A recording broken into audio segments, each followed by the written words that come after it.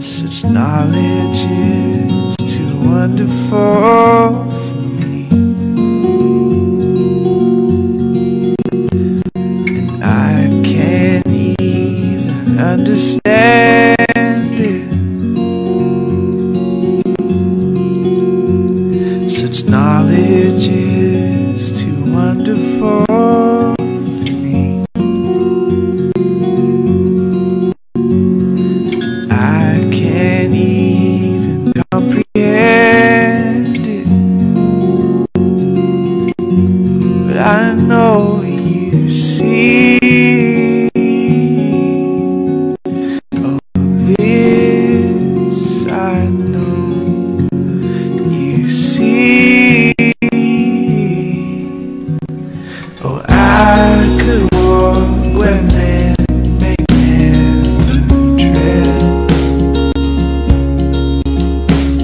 or plunge the depths where I could make my bed. But I never went hide and seek.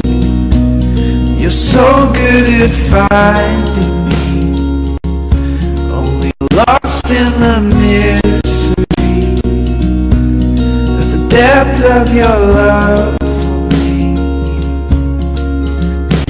Such knowledge is too wonderful for me, and I can't even understand it. Such knowledge is too wonderful for me. Oh, and I can't even comprehend it, but I know you see. Oh, this I know you see.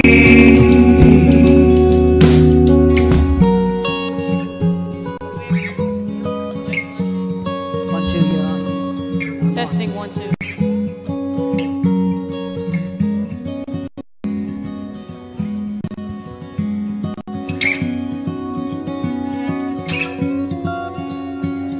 And even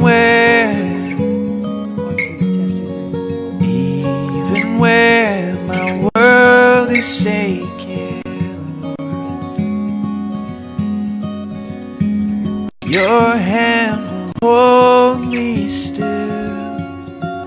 Even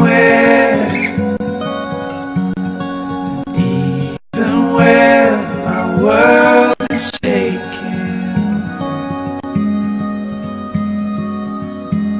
your hand will hold me still. I'm fearfully and wonderfully made. I'm fearfully and wonderfully made. I'm fearfully and wonderfully made. I'm fearfully and wonderfully made.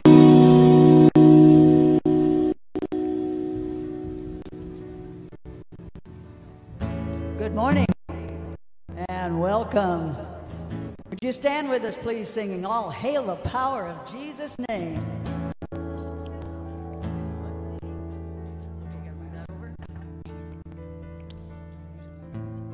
All hail the power of Jesus' name, that angels prostrate fall, bring forth the royal diadem and crown him Lord of all. Bring forth the royal diadem and crown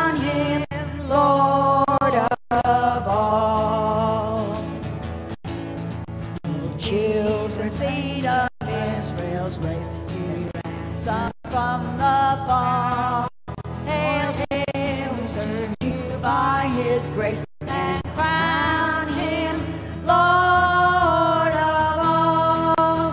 Hail him who saves you by his grace and crown him Lord of all. Oh, that but yonder sacred throne we at his feet may fall. We'll join the everlasting song and crown him Lord of all. We'll join the everlasting song and crown him Lord of all.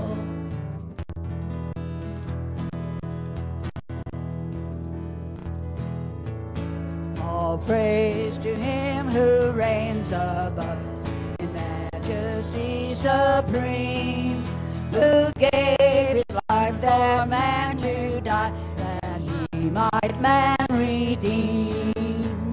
Blessed be the name, blessed be the name, blessed be the name of the Lord. Blessed be the name, blessed be the name, blessed be the name of the Lord. His name above all names shall stand, exalted more and more, at God the Father's own right hand, where angel hosts adore. Blessed be the name, blessed be the name, blessed be the name of the Lord. Blessed be the name, blessed be the name, blessed be the name of the Lord.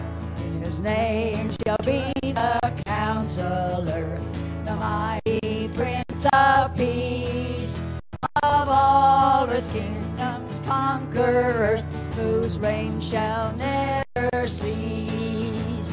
Blessed be the name, blessed be the name, blessed be the name of the Lord. Blessed be the name, blessed be the name, blessed be the name of the Lord.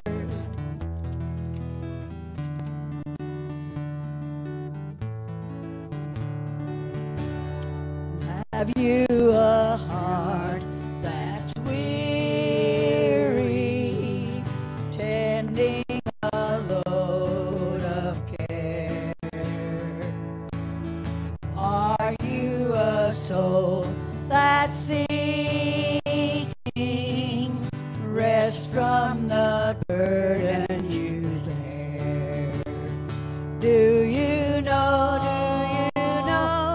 my Jesus?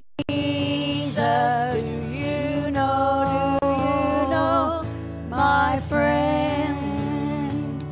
Have you heard he loves you, and that he will abide till the end? Where is your heart, O pilgrim? What does your light reveal? Who calls your call for comfort, when not but sorrow you feel? Do you know, my Jesus? Do you know, my friend? Have you heard he loves you, and that he will abide till the end? Who knows your disappointments? Who hears each time you cry? Who understands your heartaches? Who dries the tears from your eyes? Do you know, my Jesus? Do you know, my friend? Have you heard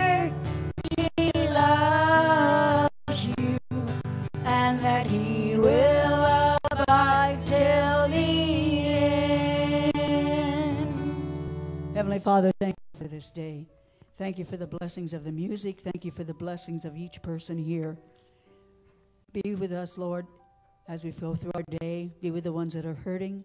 Be with the ones that need comfort. Be with Jeremiah as he gives the message. And we ask it all in Jesus' name. Amen. Amen. Yay, hi everybody. Holy hands.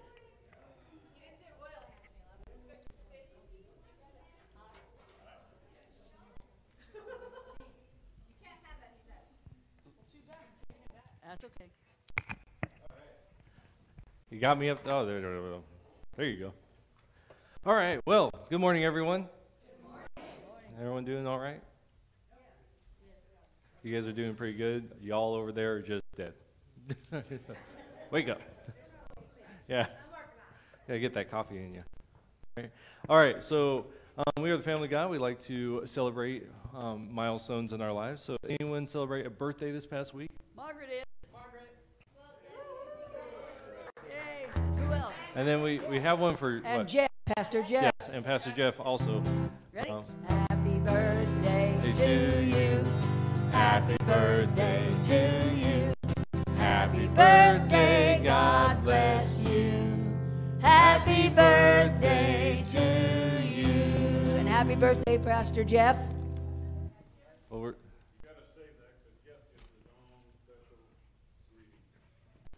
he's going to record it on the phone. Okay. Yeah.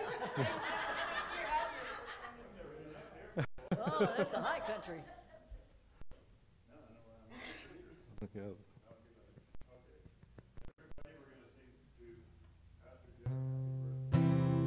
Happy birthday to you. Wave. Happy birthday to you. Happy birthday, Pastor Jeff. Happy birthday to you.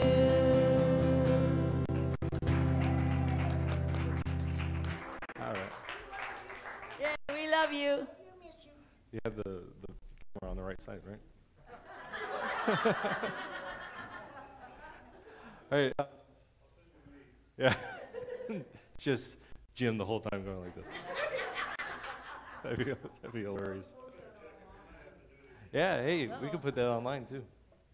Yeah, the courtside choir.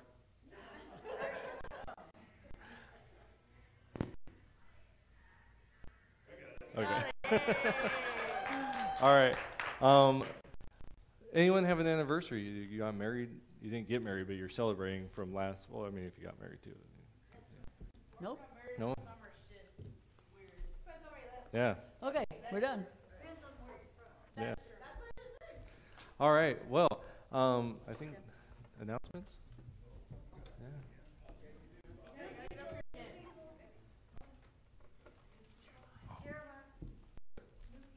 Oh. Jim can do that. I have to do everything. Can you hear me? Can you hear me now?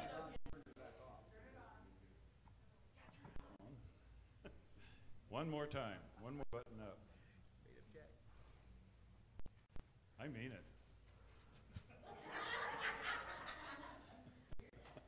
One, two, three. That sounds better. Yeah. Okay. Get the right side. Tuesday, TOPS meeting at 7 to 9 a.m. in the Fellowship Hall. Friday, Teen Rec Night. And again, all you adults who want to come to the Teen Rec Night, you're definitely invited, so show up. That's the size of it. New people. We got some. I already forgot your name. Marilyn. Yeah. John and Marilyn. Stand up. This is John and Marilyn from Iowa. All right. Yeah, but okay. Anybody else? Go ahead and sit down. Anybody back for the first time? oh yeah, well. Cookie is. Oh, Cookie.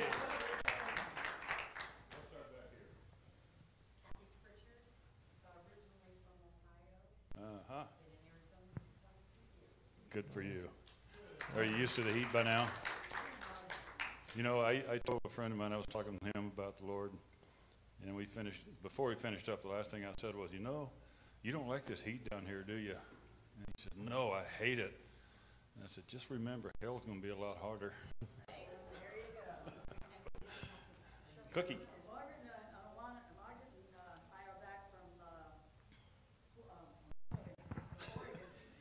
Somewhere.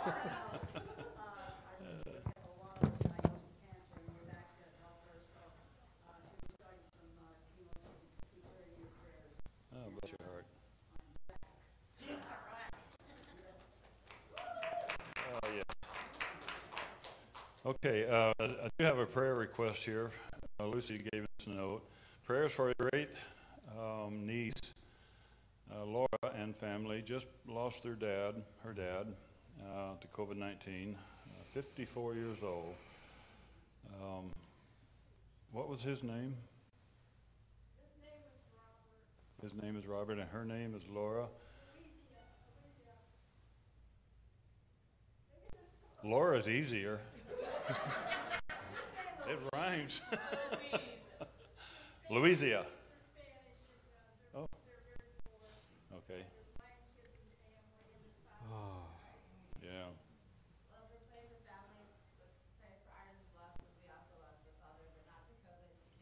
Yeah. Turn everything over to the Lord. He's the only one that can help in these times, bringing peace. Stand up. This is Mary Kay. Okay, sit down. Thank you. Thank you. Where are you from originally? Montana. You don't have any friends here right now. You better be quiet. Yeah. Oh, that's true. Yep, that's true. You're from Montana? But he had to go to Good State, Wyoming.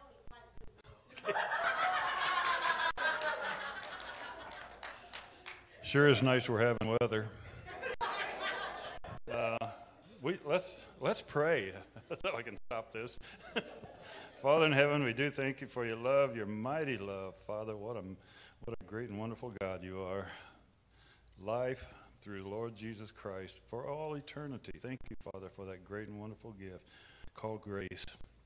Father, we just pray that you would hear these prayers that we've already mentioned. Louisa, her father's died. Father, we just pray that you would bless her with a quietness spirit, give her peace in her heart. And Father, for Dave, Sheena's dad, Father, we just give him entirely into your care. And Lord, we just thank you so much for your great and wonderful mercies. And thank you for loving us. And we pray all these things. Actually,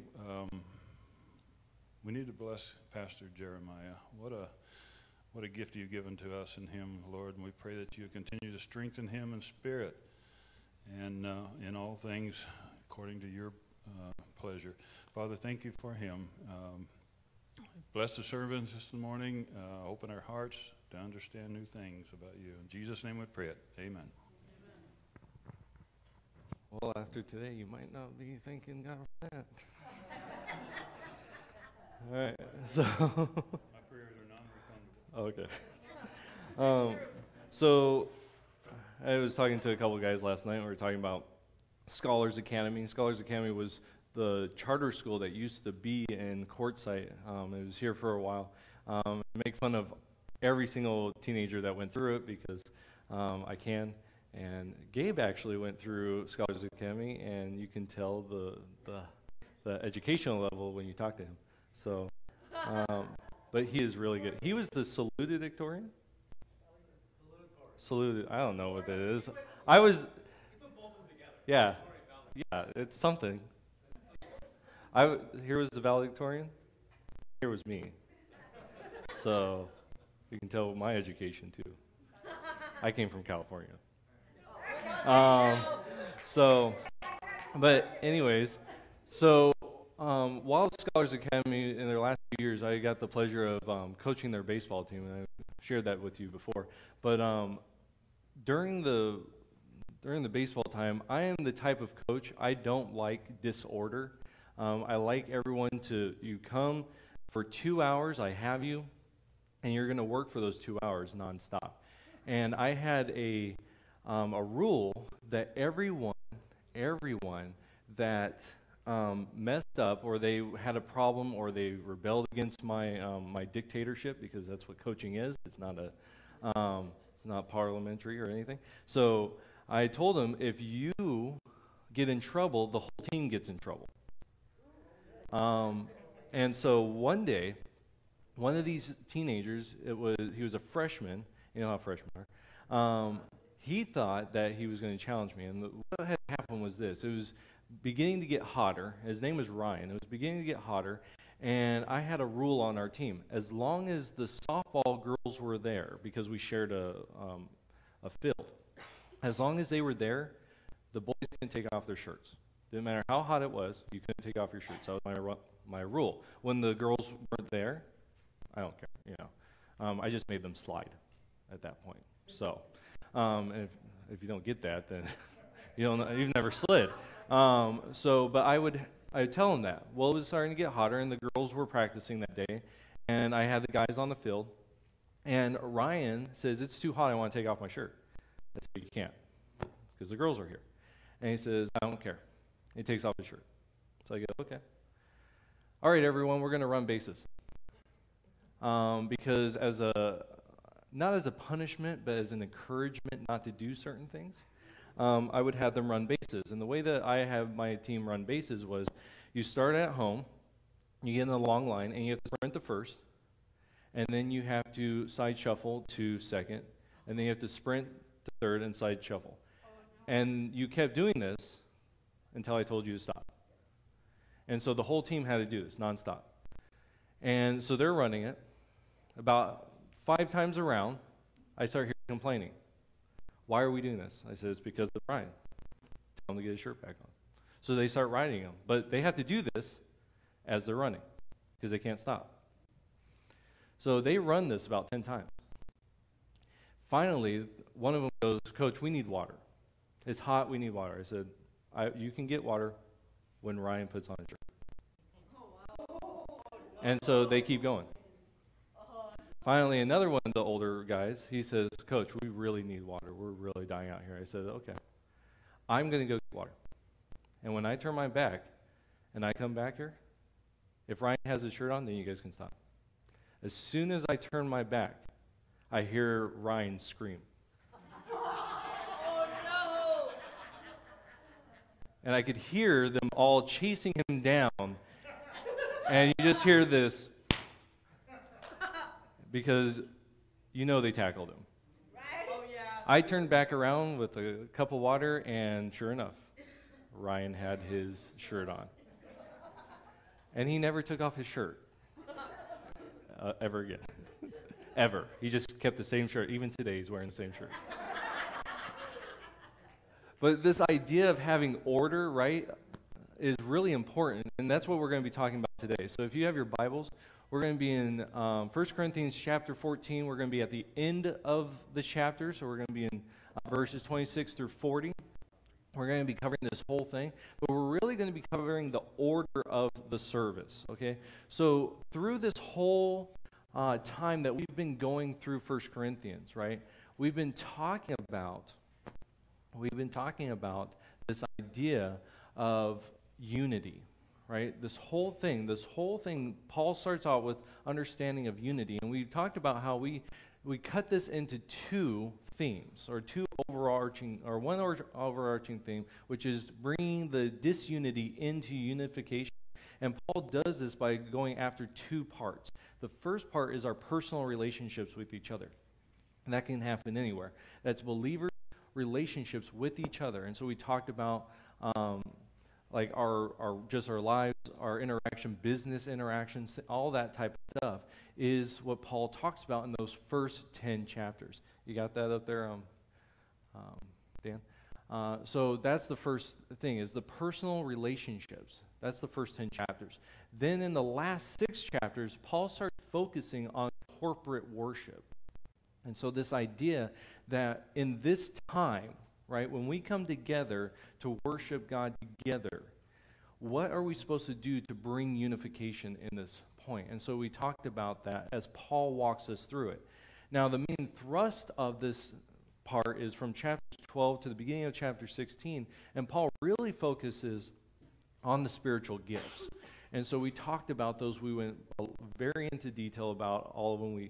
All the 20 that Paul lists throughout his letters, we've gone over. That's the whole point of the Sasquatch back there. This whole idea of what are the gifts, how are they supposed to be utilized within the body of Christ, right? And so we've gone through this whole thing. And today, we're coming to the point in Paul's writing that is a controversial topic. Now, we've already covered two, right? We've covered head coverings and we covered the gift of tongues. So we've covered those two, and today we're going to be covering women to be silent in the church. So ladies, please don't get mad at me. All right? Because I think by putting this in context, it's going to make a lot of sense. All right? And so by walking through this, and this is one of the things, I want to ask you guys to do this because I've never asked for you to chime in on what the sermon is, but this week I've been praying, and I've come to a conclusion through a lot of time of asking God. Next week, okay, I'm going to ask you to, at the end of this sermon, at the end of the service, to give your opinion on something, okay? And what that is what are we going to talk about next week, okay? And I'm going to ask you that at the end, right? So as we're walking through this, at the end of it, I'm going to ask you a question, and then I'm going to give you an opportunity to choose what we're going to talk about next week. And there's a reason why, all right? So if I forget, remind me, all right? I had to say that so I wouldn't forget, all right? Okay. But we're going to walk through this, and we're going to take this time, and we're going to look at the whole of this passage together. Because if we just take out and we cut this passage into two, which a lot of times I've seen people do, they cut the first part out from the second part, and you tend to focus on the second part a lot because it's a controversial topic. But we forget that it's part of the greater whole, and that's what we're trying to do in our summer series, right? Is we're trying to look at the whole of Scripture to understand what's being talked about, not just the parts, okay? So let's read through this, and then we're going to get into this passage, all right? So here we go. And when we come to the part, and you hear something, and you might go, that really makes me angry, okay? Let it go, and we're going to go back through, okay? Here we go. Here we go. Chapter 14, starting in verse 26, we're going to read all the way through 40. What then shall we say, brothers? When you come together, everyone has a hymn or a word of instruction, a revelation, a tongue, or an interpretation. All of these must be done for the strengthening of the church. If anyone speaks in a tongue, two or at most three should speak one at a time, and someone must interpret. If there is no interpreter, the speaker should be quiet in the church and speak to himself and God. 2 or 3 prophets should speak, and the others should weigh carefully what is said. And if a revelation comes to someone who is sitting down, the first speaker should stop. For you can all prophesy in turn, so that everyone may be instructed and encouraged. The spirits of the prophets are subject to the control of the prophets. For God is not a God of disorder, but of peace. As in all the congregations of the saints, women should remain silent in the churches. They are not allowed to speak, but must be in submission, as the law says. If they want to inquire about something, they should ask their own husbands at home, for it is disgraceful for a woman to speak in the church. Did the word of God originate with you, or are you the only people it has reached? If anybody thinks he is a prophet or spiritually gifted, let him acknowledge that what I'm writing to you is the Lord's command. If he ignores this, he himself will be ignored. Therefore, my brothers, be eager to prophesy, and do not forbid speaking in tongues, but everything should be done in a fitting and orderly way. All right, so let's talk about this. We're going to start at the beginning, and then we'll get to the harder stuff, okay? So Paul starts out with this whole thing with talking about what is our kind of our skeletal structure of our worship time, right? So what's interesting about this, Paul does not go, okay, here's the step-by-step order of your service, okay? Or if you want to get more high church, the liturgy. All right?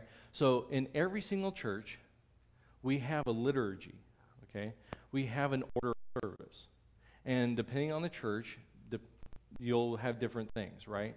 So in some churches, you'll go in. Okay, so let's start, for example. You come in, we have 3 songs, right? We have some time of fellowship. Usually we would get up and talk and shake hands and, dumb viruses. But we would do that, right? Then we go into a time of celebration because we're celebrating each other's lives through singing about birthdays, and we do that. Then we go into the Word and we study that, and then we come out and we do more singing. We do an offering, and then we say bye-bye. God bless, right? That's a liturgy, okay? That's going through it. That's a simple liturgy. Now, if you go into a different church, a high church, you might have a lot more pomp and circumstance with that. There might be, depending on if you go into like an Episcopal church, or you might have some incense. I went to an Episcopal church one time. It was very beautiful, but it was very, like, there were certain things you said at certain times. So depending on your church background, you might do it. In some churches, they don't do anything. I mean, you'll come in, still liturgy, it's still the order of service. You'll come in, and it's like music, sermon, see ya, right?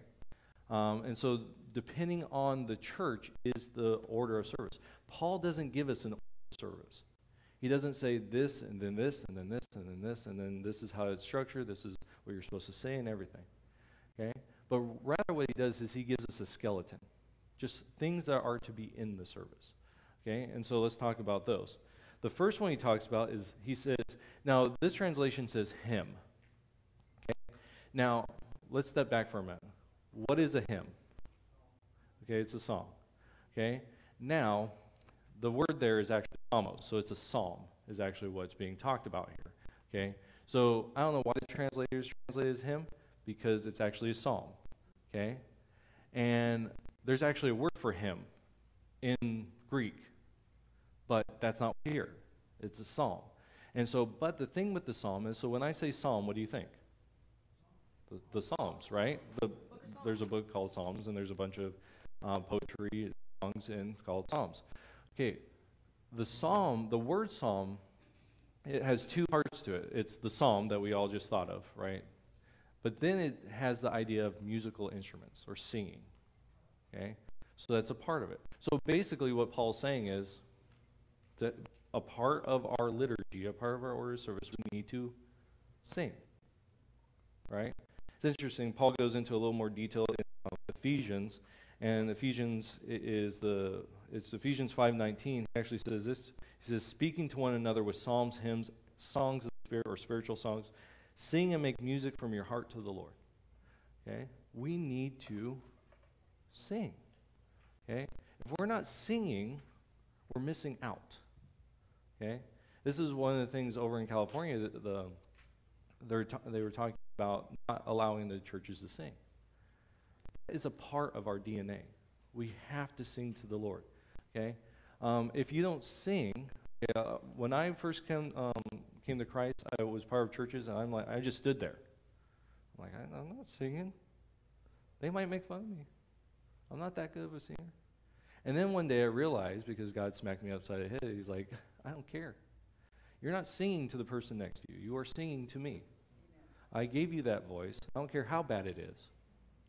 You're singing to me. It's a beautiful noise to me. And I love that the scriptures say make a joyful noise, right? It doesn't say make a joyful operatic singing. Yeah, it's just make that good noise, okay? And if it's a heart that desires to lift up God, to worship him, then that is a beautiful sound to God. We need to sing. It needs to be a part of this, okay? Let's talk about the next thing. We're kind of just going to throw through this pretty quickly. The next thing Paul says is we need a teaching, okay? We need teaching. This is a time where we are going to, when we talked about the gifts of teaching, we talked about how the idea is unlayering, okay? We need a time when we're on layering the scripture in a group, okay? So it's good to do this in small groups. It's you better be doing this on your own, okay? But when we get together here, it's a corporate unlayering, okay? So we're all on the same page. So we're all understanding the scriptures together. Does that make sense? So we need this teaching. It has to be a part. So this is one of the things. Why we'll never, or I won't say never, but most likely we will never get to a point where we're just doing songs. Songs are great, and it's great to have that time of singing, but we also need the scriptures to be open, okay? We can't neglect the scriptures, okay? So we need to have that. And one of the greatest things is the fact that this is something that God taught me a long time ago. I was going to church, and it was really boring, okay? It's a lot like how I preach, really boring. And the pastor, the guy was a pretty good man of God, okay? But the way he preached was verse by verse, and not that there are some people that can do verse by verse and they're amazing, but one Sunday, I counted how many times he looked down and looked up, okay, because I was so bored. 210 times. Looked up and looked down. In a 45-minute, I counted every one. And then, you know what God talked to me that day after I did all that? Why are you focusing on someone and their head nods when you're supposed to be focused on me and learning about me? He's like, you missed it. And so from that day on, I made a commitment to no matter how bad the speaker was, I was going to learn one thing about God through it. And from then on, there's never been a speaker I've been like, that guy's horrible. Because he brought the word, and I learned something about God. And so when we come to the teaching part, it's the teacher's job to teach, right? It's our job to learn. And so we need to be open to what God is teaching, okay? The next one is revelation. And I find this really interesting. He says we need to have a revelation. Now this word, it has a lot of different parts to it. It basically just means the mystery, okay? So it's the revealing of the mystery of God. And this can be the mystery of the gospel. It can be like you're reading the scriptures and you have a revelation sense of, wow, I just realized that, right? Now, when we usually talk about revelation, a lot of people, apocalypse, like that's where our minds go, the book of Revelation, right? But that's not what the word means. It just means the revealing of the mystery. And this could be something as simple as I was sitting on my couch one day and I realized I could go to God on my couch and I could speak to him on my couch. I didn't have to go to church to do that, right? And so just like simple things. And it could be you walk in the door and someone comes up to you and says, man, I've been praying for you this week. I don't know why, but I've been praying for you this week. And you might go, oh my goodness, God's talking to that person, and they didn't even know it because I really needed that prayer. You know, it's little things like that can be the revelation. And one of the things that we have to do, though, is we have to let people know, right? We have to testify to it. We have to have that testimony. If we're just keeping silent with God's revelation, how is that benefiting anyone? We need to share that. Okay? And next week, we're going to give some time for that.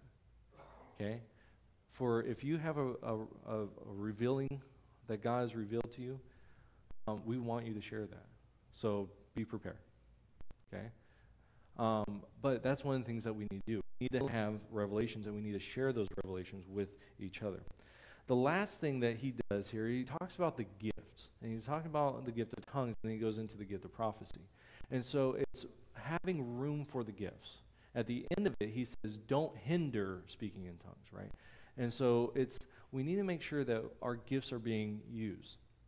Now, the thing is, though, when he gets into the gifts, when he starts talking about, he uses tongues and prophecy, he talks about how if you have the gift of tongues, he says no more than 3, right? 2, no more than 3 should speak. So if you have 5 people that speak the gift of tongues, 2 of them don't get to speak. Okay? That's what Paul's saying here. Okay? But then he adds to this and he says, but only if there's an interpreter. So if there's an interpreter, then they can speak, right? But if there's not, he says, let them speak to God. Okay? And it's not having it here. We actually talked about this last week about this is why we get the tongues. We talk about it's not just an explosion, right? An explosion of I have to do it, but rather it can be orderly, right? You can choose to speak in tongues, okay? But he goes on and he incorporates prophecy here. And he says, how many prophets? No more than 3. And then he says, if one's up there and someone has a revelation, that first one needs to sit down and that other one needs to stand up and give it, right? And so just this idea, this very orderly thing, okay? And this is actually what he says in verse 33. He says, for God is not a God of disorder, but of peace.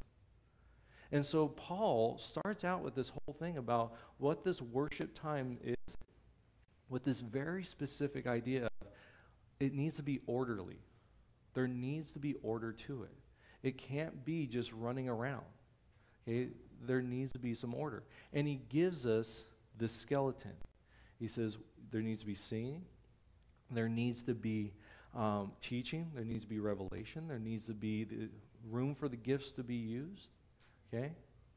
And all of it needs to be done in an orderly fashion. All right?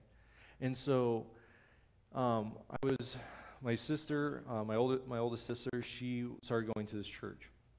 And wonderful pastor, wonderful ministry they do. It's a very interesting structure in how they do everything. But she was telling me about this situation that they had. And there are gifts. They believe in all the gifts, and but they're not an Alliance church. They're not in assemblies. It's like a missional church or something. Anyways, she was talking about this one Sunday. People, the Spirit was moving, and all of a sudden, people were using their gifts, and it was different gifts. And she said, but then something happened. It was almost like the Spirit just left. And she wasn't saying that the Spirit left, but the idea, she's like, it was almost like someone decided that they were going to become like the one in charge. If that makes sense. And it became not about what the Spirit was doing, but what that person was doing. And the pastor had to come out and had to stop it because it started becoming about that person and not what the Spirit was doing. And so after that, she said that the elders came forward and they said, this was like the next week. The elders came forward and said, from now on, because we want to be in an orderly fashion before God, we're going to ask if you're going to share a word or share a tongue or share whatever, please talk to an elder prior. And so just this idea of we want to be in order and we want to not restrict, but we want to make sure that it doesn't become about us. It's just an interesting thing. Now, is that right or wrong, what they did? That's not what I want to focus on, because just the idea of we need to be intentional about being orderly, okay? And using what God has given us in an orderly fashion, all right? So, but then from there, Paul gets into the controversy. And this is more of a controversy for us, right? Because we're very much individualists, we're very much girl power, if I can say that, right? And so, but it's a very much different world, right, than Paul's writing in. And that's one of the things that we have to understand as we're getting into this. This is a different world that Paul's talking about. And so we have to understand better that world so we can understand why Paul is doing. But one of the things I want us to really focus or really recognize at this point, what is Paul saying to the people? So we have the 5 speakers in tongues. What is he saying to those 2 other ones? Keep quiet. Okay.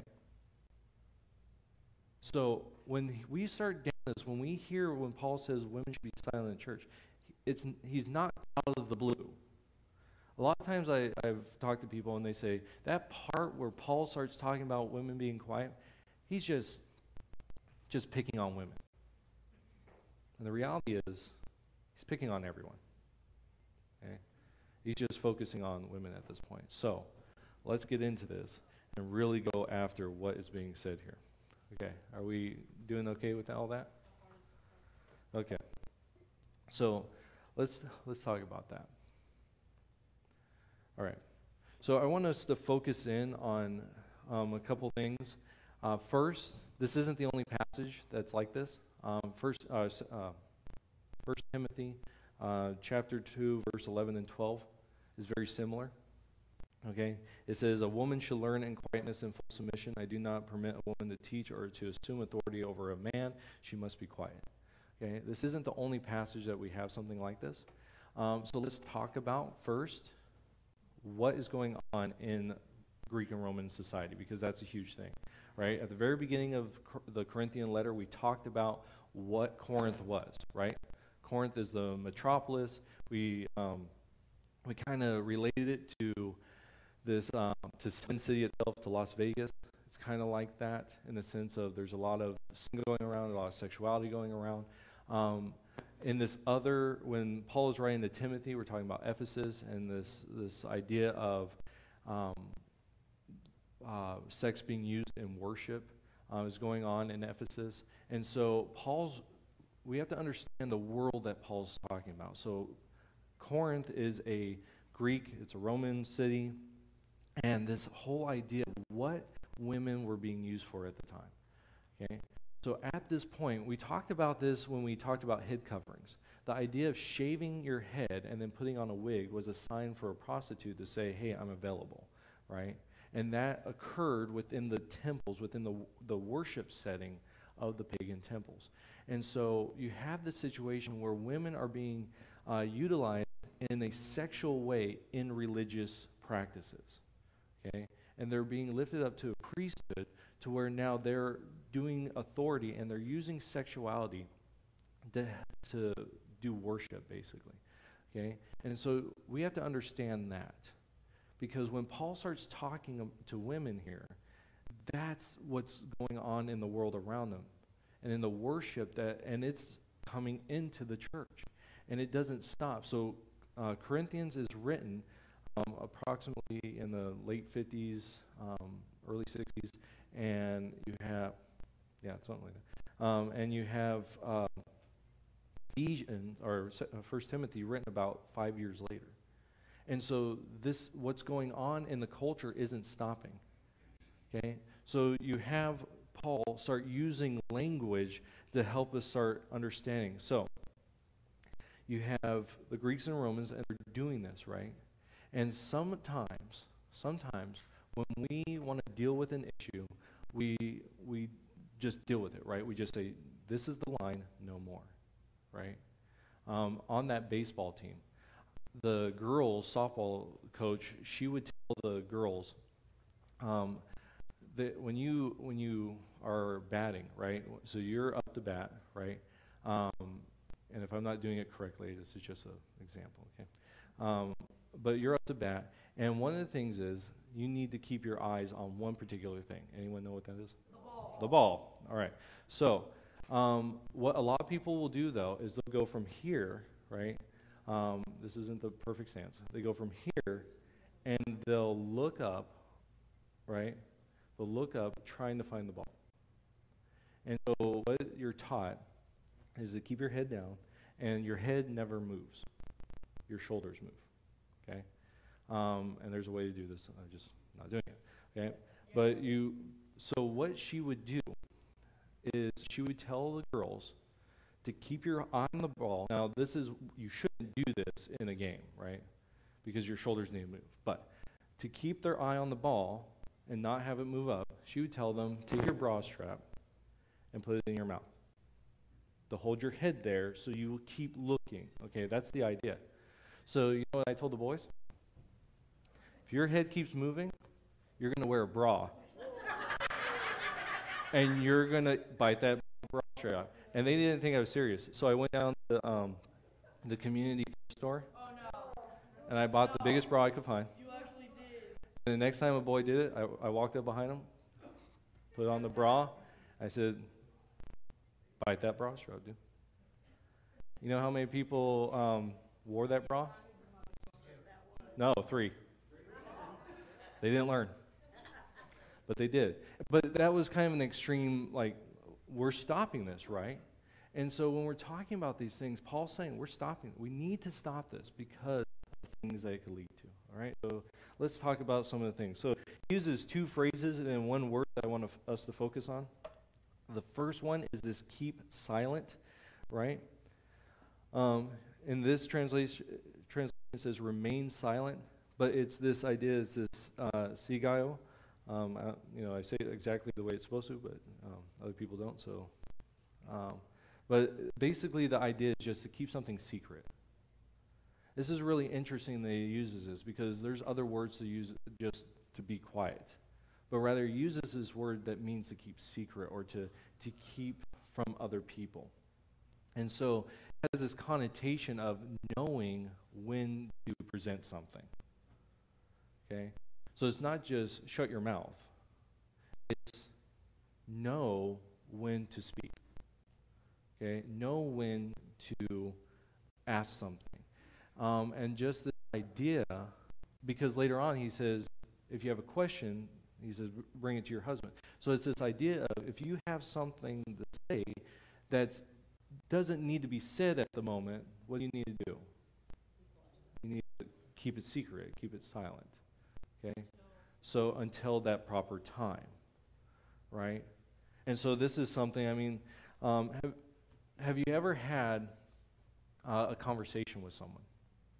And when you're with that person, you're having this conversation, you start off and you start talking about the weather, and then within 5 minutes you're talking about your grandbabies or you're talking about, something, and then you go, hey, how we get here? Right? Well, think about that in a group this size. If we all just started speaking, and whatever came to our mind and we started talking, what would happen to this time? It'd be chaos, right? Yeah.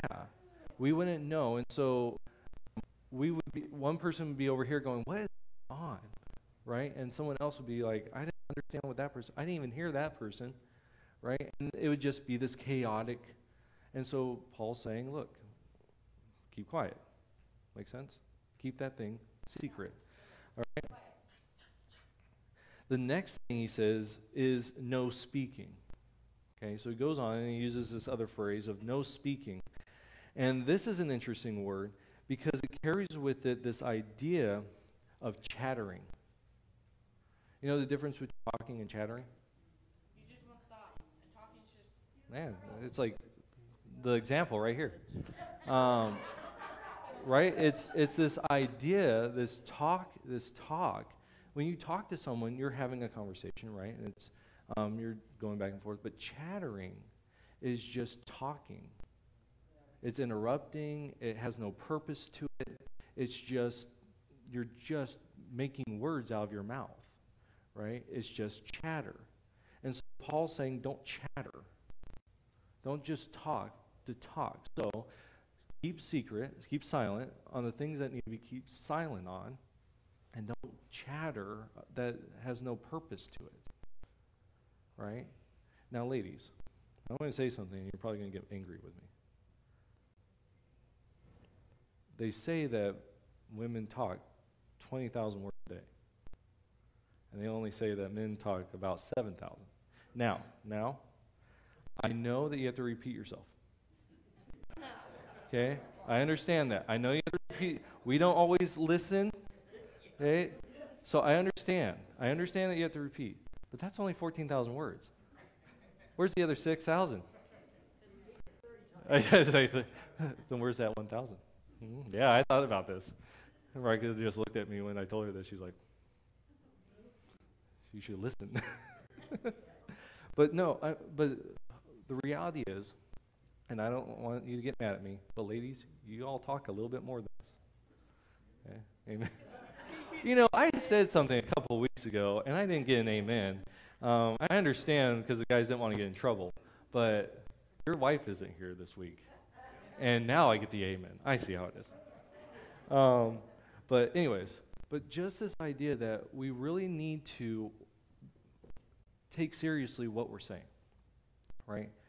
And Paul's not picking on the women because he already told the whole church to do this exact same thing. Be quiet when you need to be quiet, right?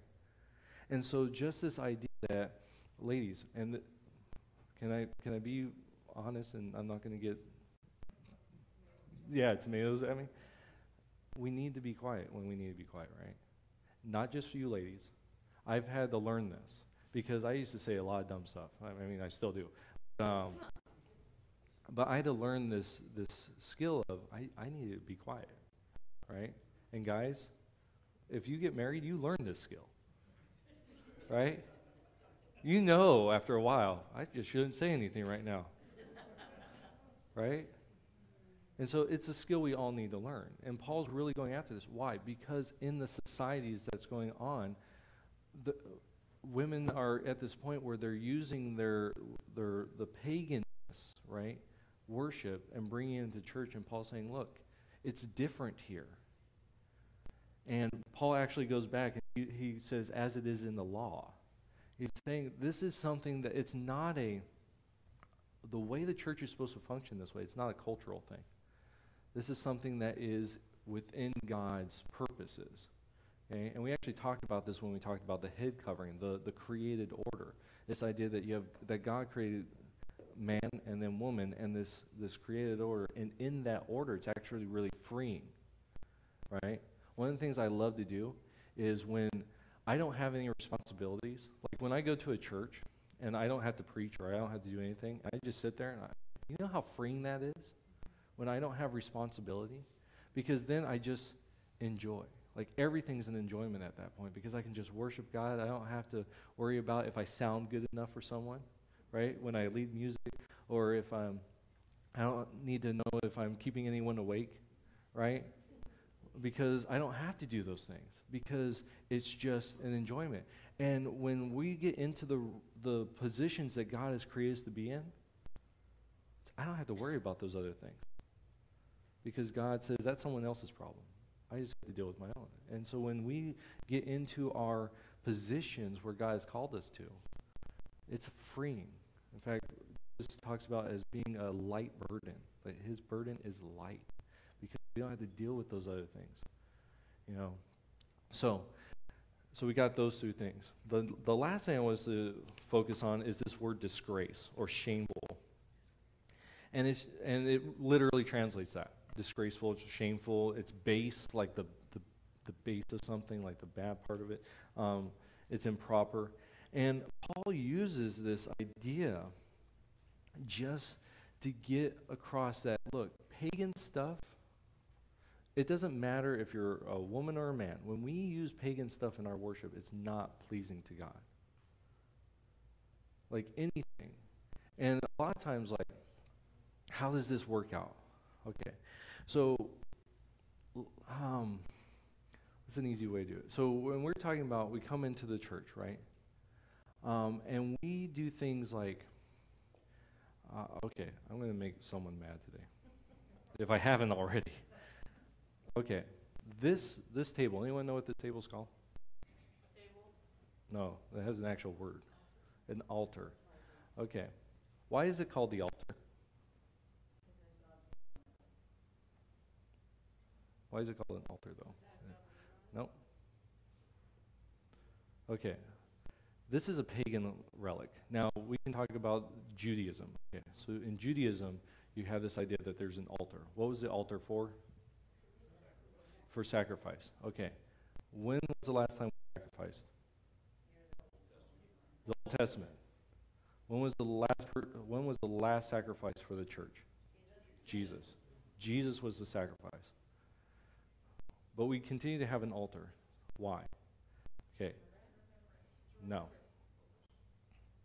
Okay, so if you go back and you start looking at what the Christians did, right? Where did the Christians first meet? They meet in houses, right? And then the synagogue, so they would meet there. But they started meeting in churches. But when they took over, when Christianity became the national religion of Rome, the Romans began to either convert old temples to Christian, giving them over to Christians, or they got rid of them, or a lot of times what they would do is they would do civic buildings, okay? And this has nothing to do with what we're talking about, but just this idea of bringing paganism into the church, okay? So one of those things, what it would be is, you would have, and I'm hopefully not going to break this. Anyone get mad yet? Not yet. So you would have up on a platform like this, you would have a chair. Okay? If you ever go into a Catholic church, this will be more apparent. You would have a chair up here. And then you have an altar. Okay? In the judicial system, you would come to the table and you would plead your case to the judge who is sitting in the throne. Okay? That was held over into the church. You have the priest or the father or the bishop, whoever was in that area, would sit in the chair. And the idea is that we would, and this is where we get this idea of coming to the altar. Okay? Is this idea of pleading to God. Okay, that is a pagan. Now, is that a big deal? Not really. But the idea is originally, this was a leftover from a pagan idea. Okay? Now, are we going to get rid of it? Should have seen the bigger one we had. We did get rid of that because it was really heavy and it was breaking. But the idea here is we need to be really careful with bringing pagan ideas. And when I use the word pagan, I'm using that as a very loose idea of things not of God. We have to be really careful. Back in the 50s and 60s, even prior to that, how'd you have to dress to go to church? Very nice, right? Now there's a good aspect of it. It's reverence, right? It's but one of the things about the church at the time, one of the criticisms of the church is, unless you were dressed up, it was almost like you were shunned, right? And I still believe, hey, stop the chattering. I still believe that the best dress that we should have is flip-flops, right? Because Jesus wore sandals. And so why can't I wear sandals? Right? It is. I'm trying to emulate Jesus. I wear my flip-flops almost 100% of the time. But that's just a joke. Well, no, I actually wear them all the time. But but just this idea that we got to be really careful, right, of bringing pagan things into the church. And we need to go to God and say, God, what in me is still pagan, right? In the sense of I'm still holding on to certain things, okay? One of the things, worry is a great example of what is not of God, right? Worry is this idea that I get to control things. Okay, guess what? That's not of God. You don't control God. God's got it. You can be concerned about something, meaning that, I need to deal with this. But worry is that horse, right? That rocking horse. You just keep worrying, and get nowhere, right?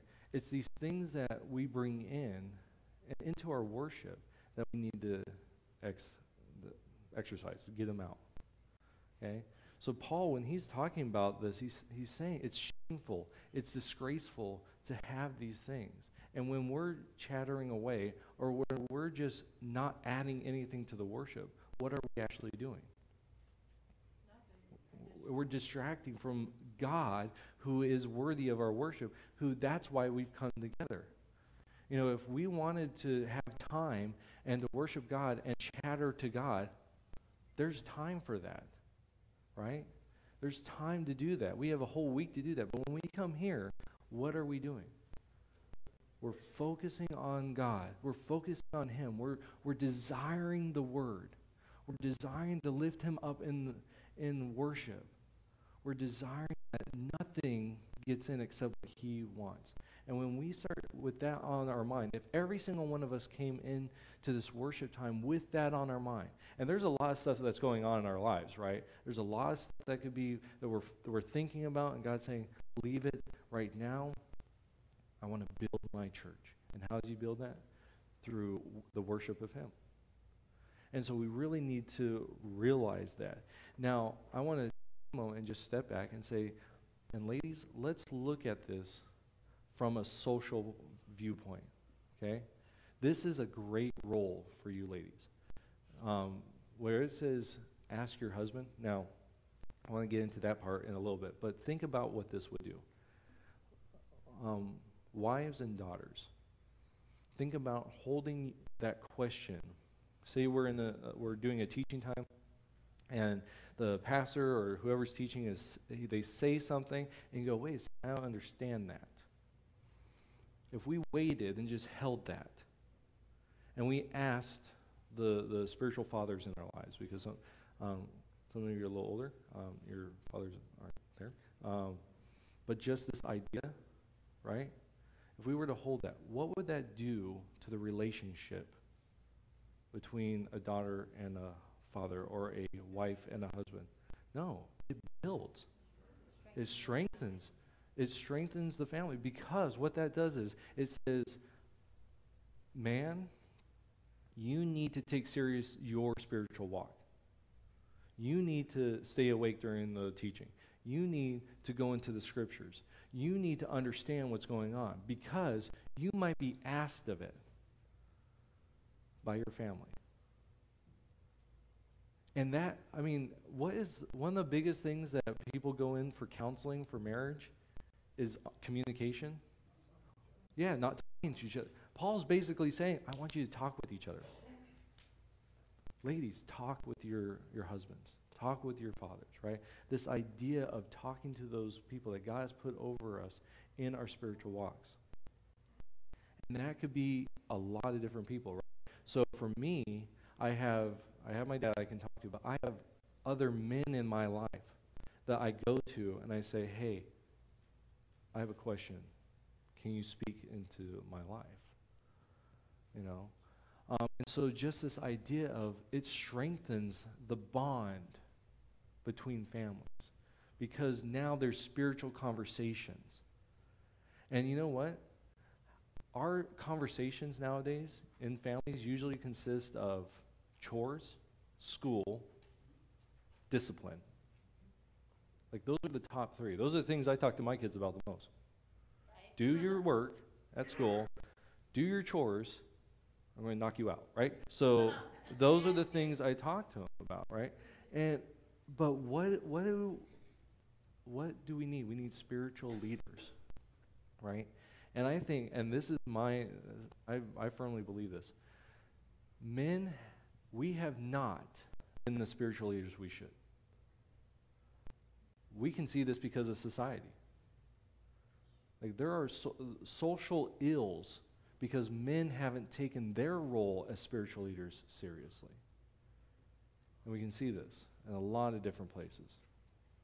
One of the things that we can see this is in the church. They've done tons of different, statistics and things like this, but here's just kind of one. Listen to this. If no parent is attending a church, but the child is, so we have kids that do this, right, in our children's program,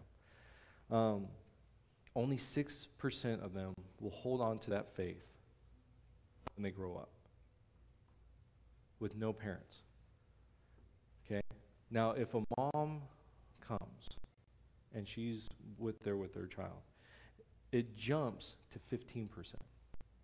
So it doubles, or more than doubles, right? But listen to this. If not the mom, but just the dad attends, it jumps from 6% to 55%. That's a huge jump. And then if both parents attend, 72%. Okay? That's a huge jump.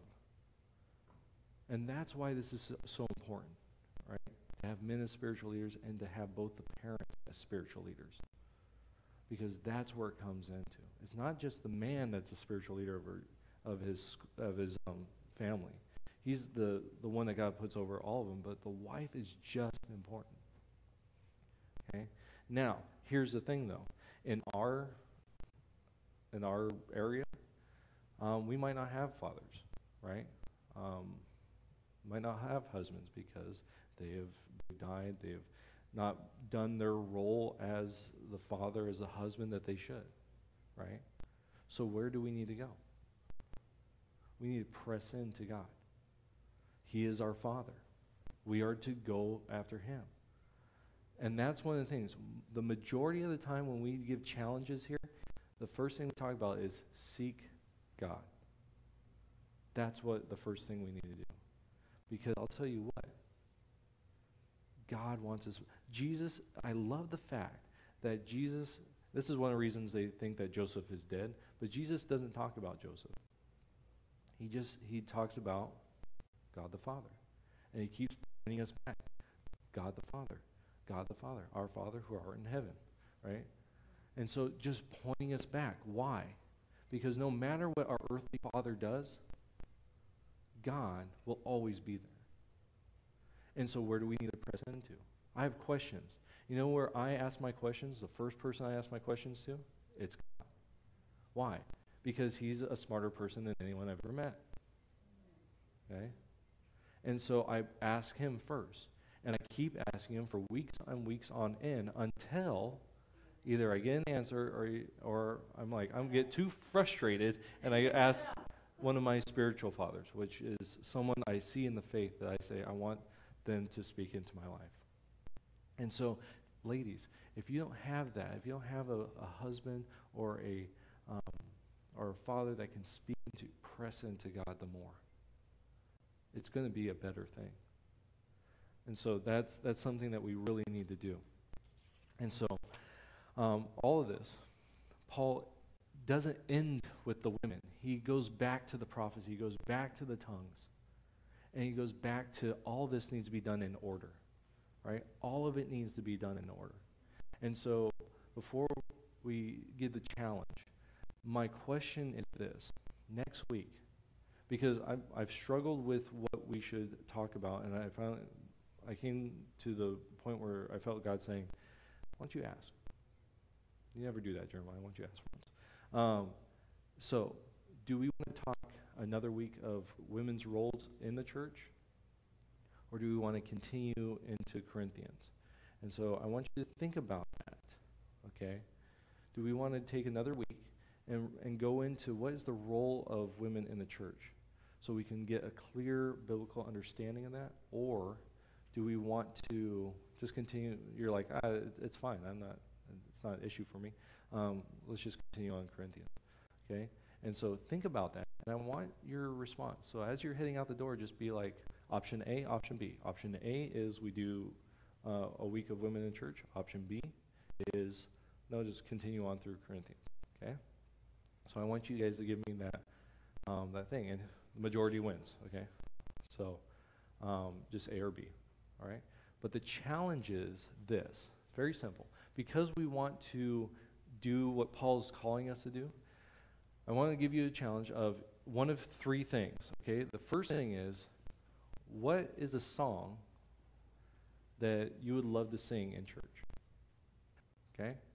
Write it on a piece of paper, stick it into the offering basket, and hopefully Cookie can play it. But, so, just because what did it say? Bring a song, right?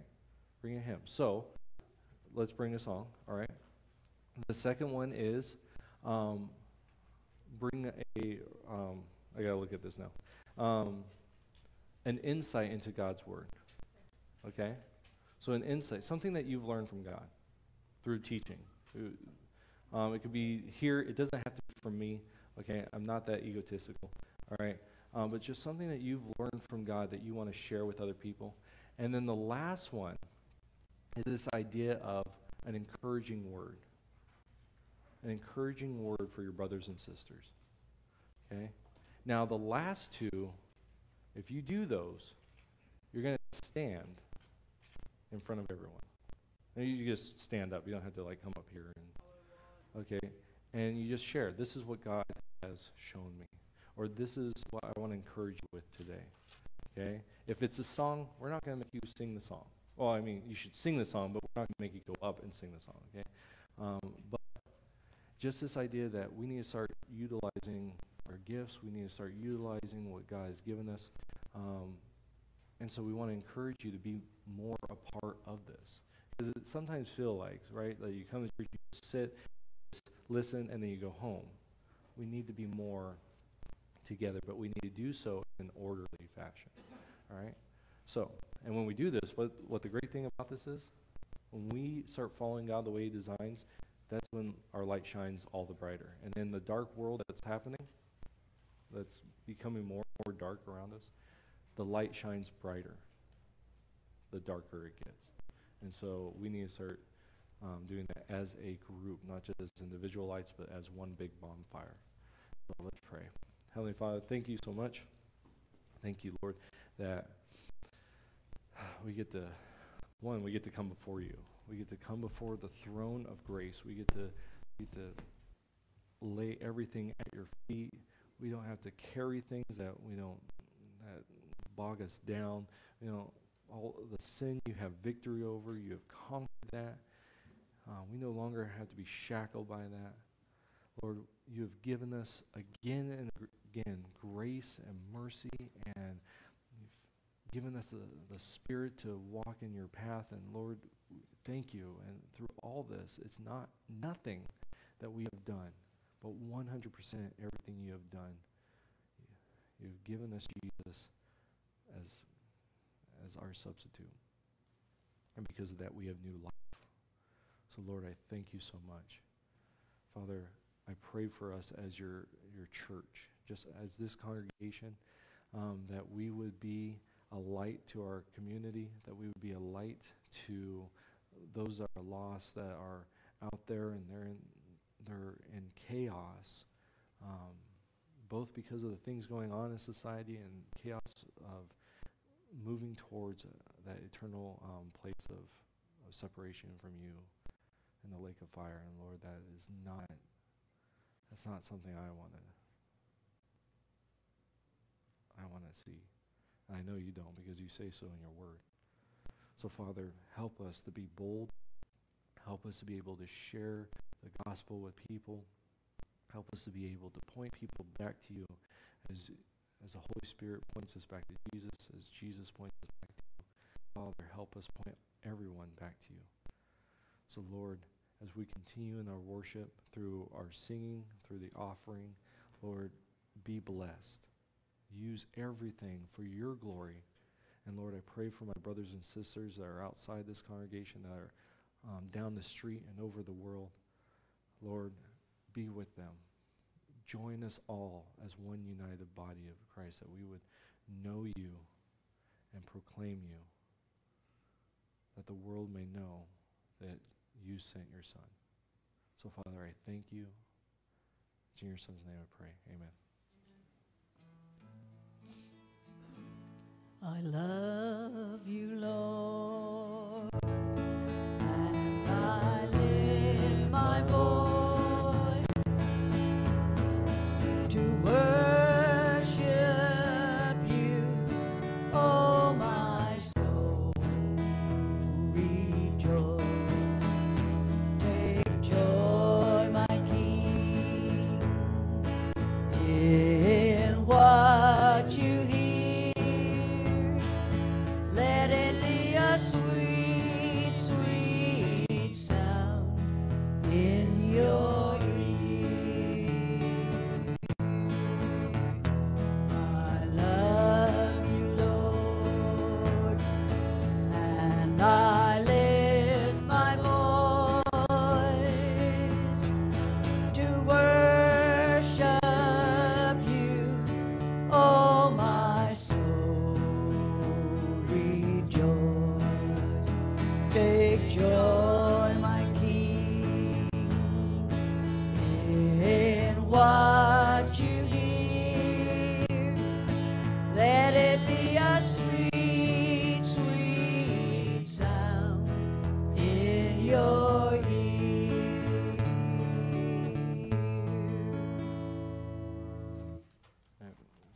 I could have the guys come on up.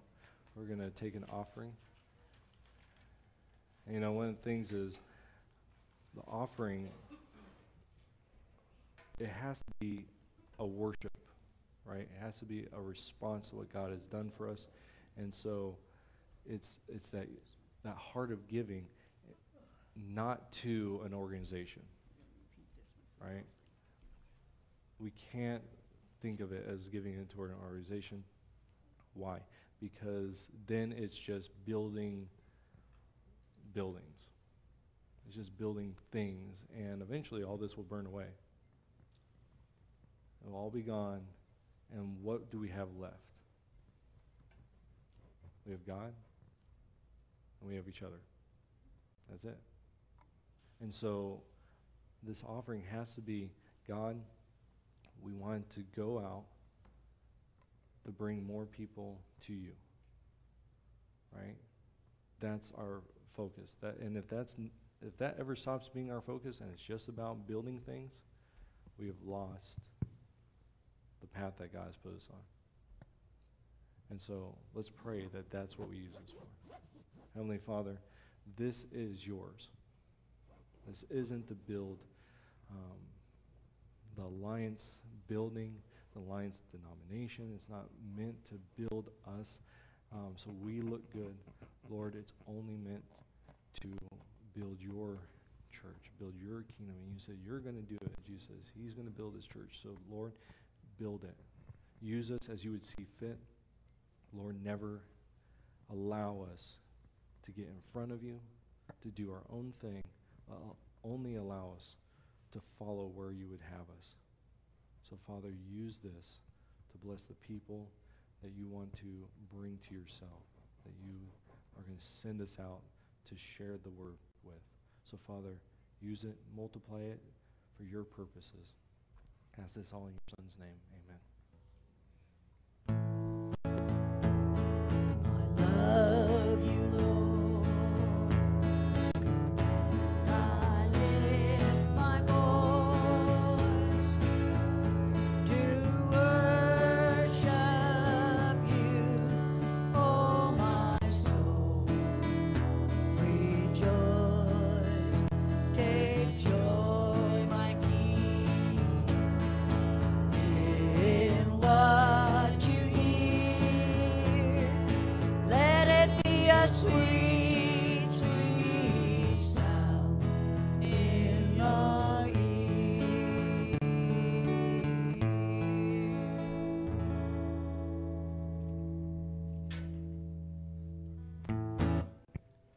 Are you ready? What a wonderful change in my life has been wrought since Jesus came into my heart.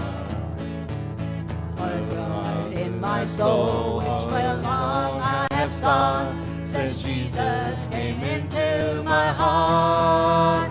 Since Jesus came into my heart. Since Jesus came into my heart. Floods of joy o'er my soul like the sea billows roll. Since Jesus came into my heart, I have ceased from my wandering and going astray. Since Jesus came into my heart, and my sins, which were many, are all washed away. Since Jesus came into my heart. Since Jesus came into my heart. Since Jesus came into my heart. Floods of joy o'er my soul like the sea billows roll. Since Jesus came into my heart.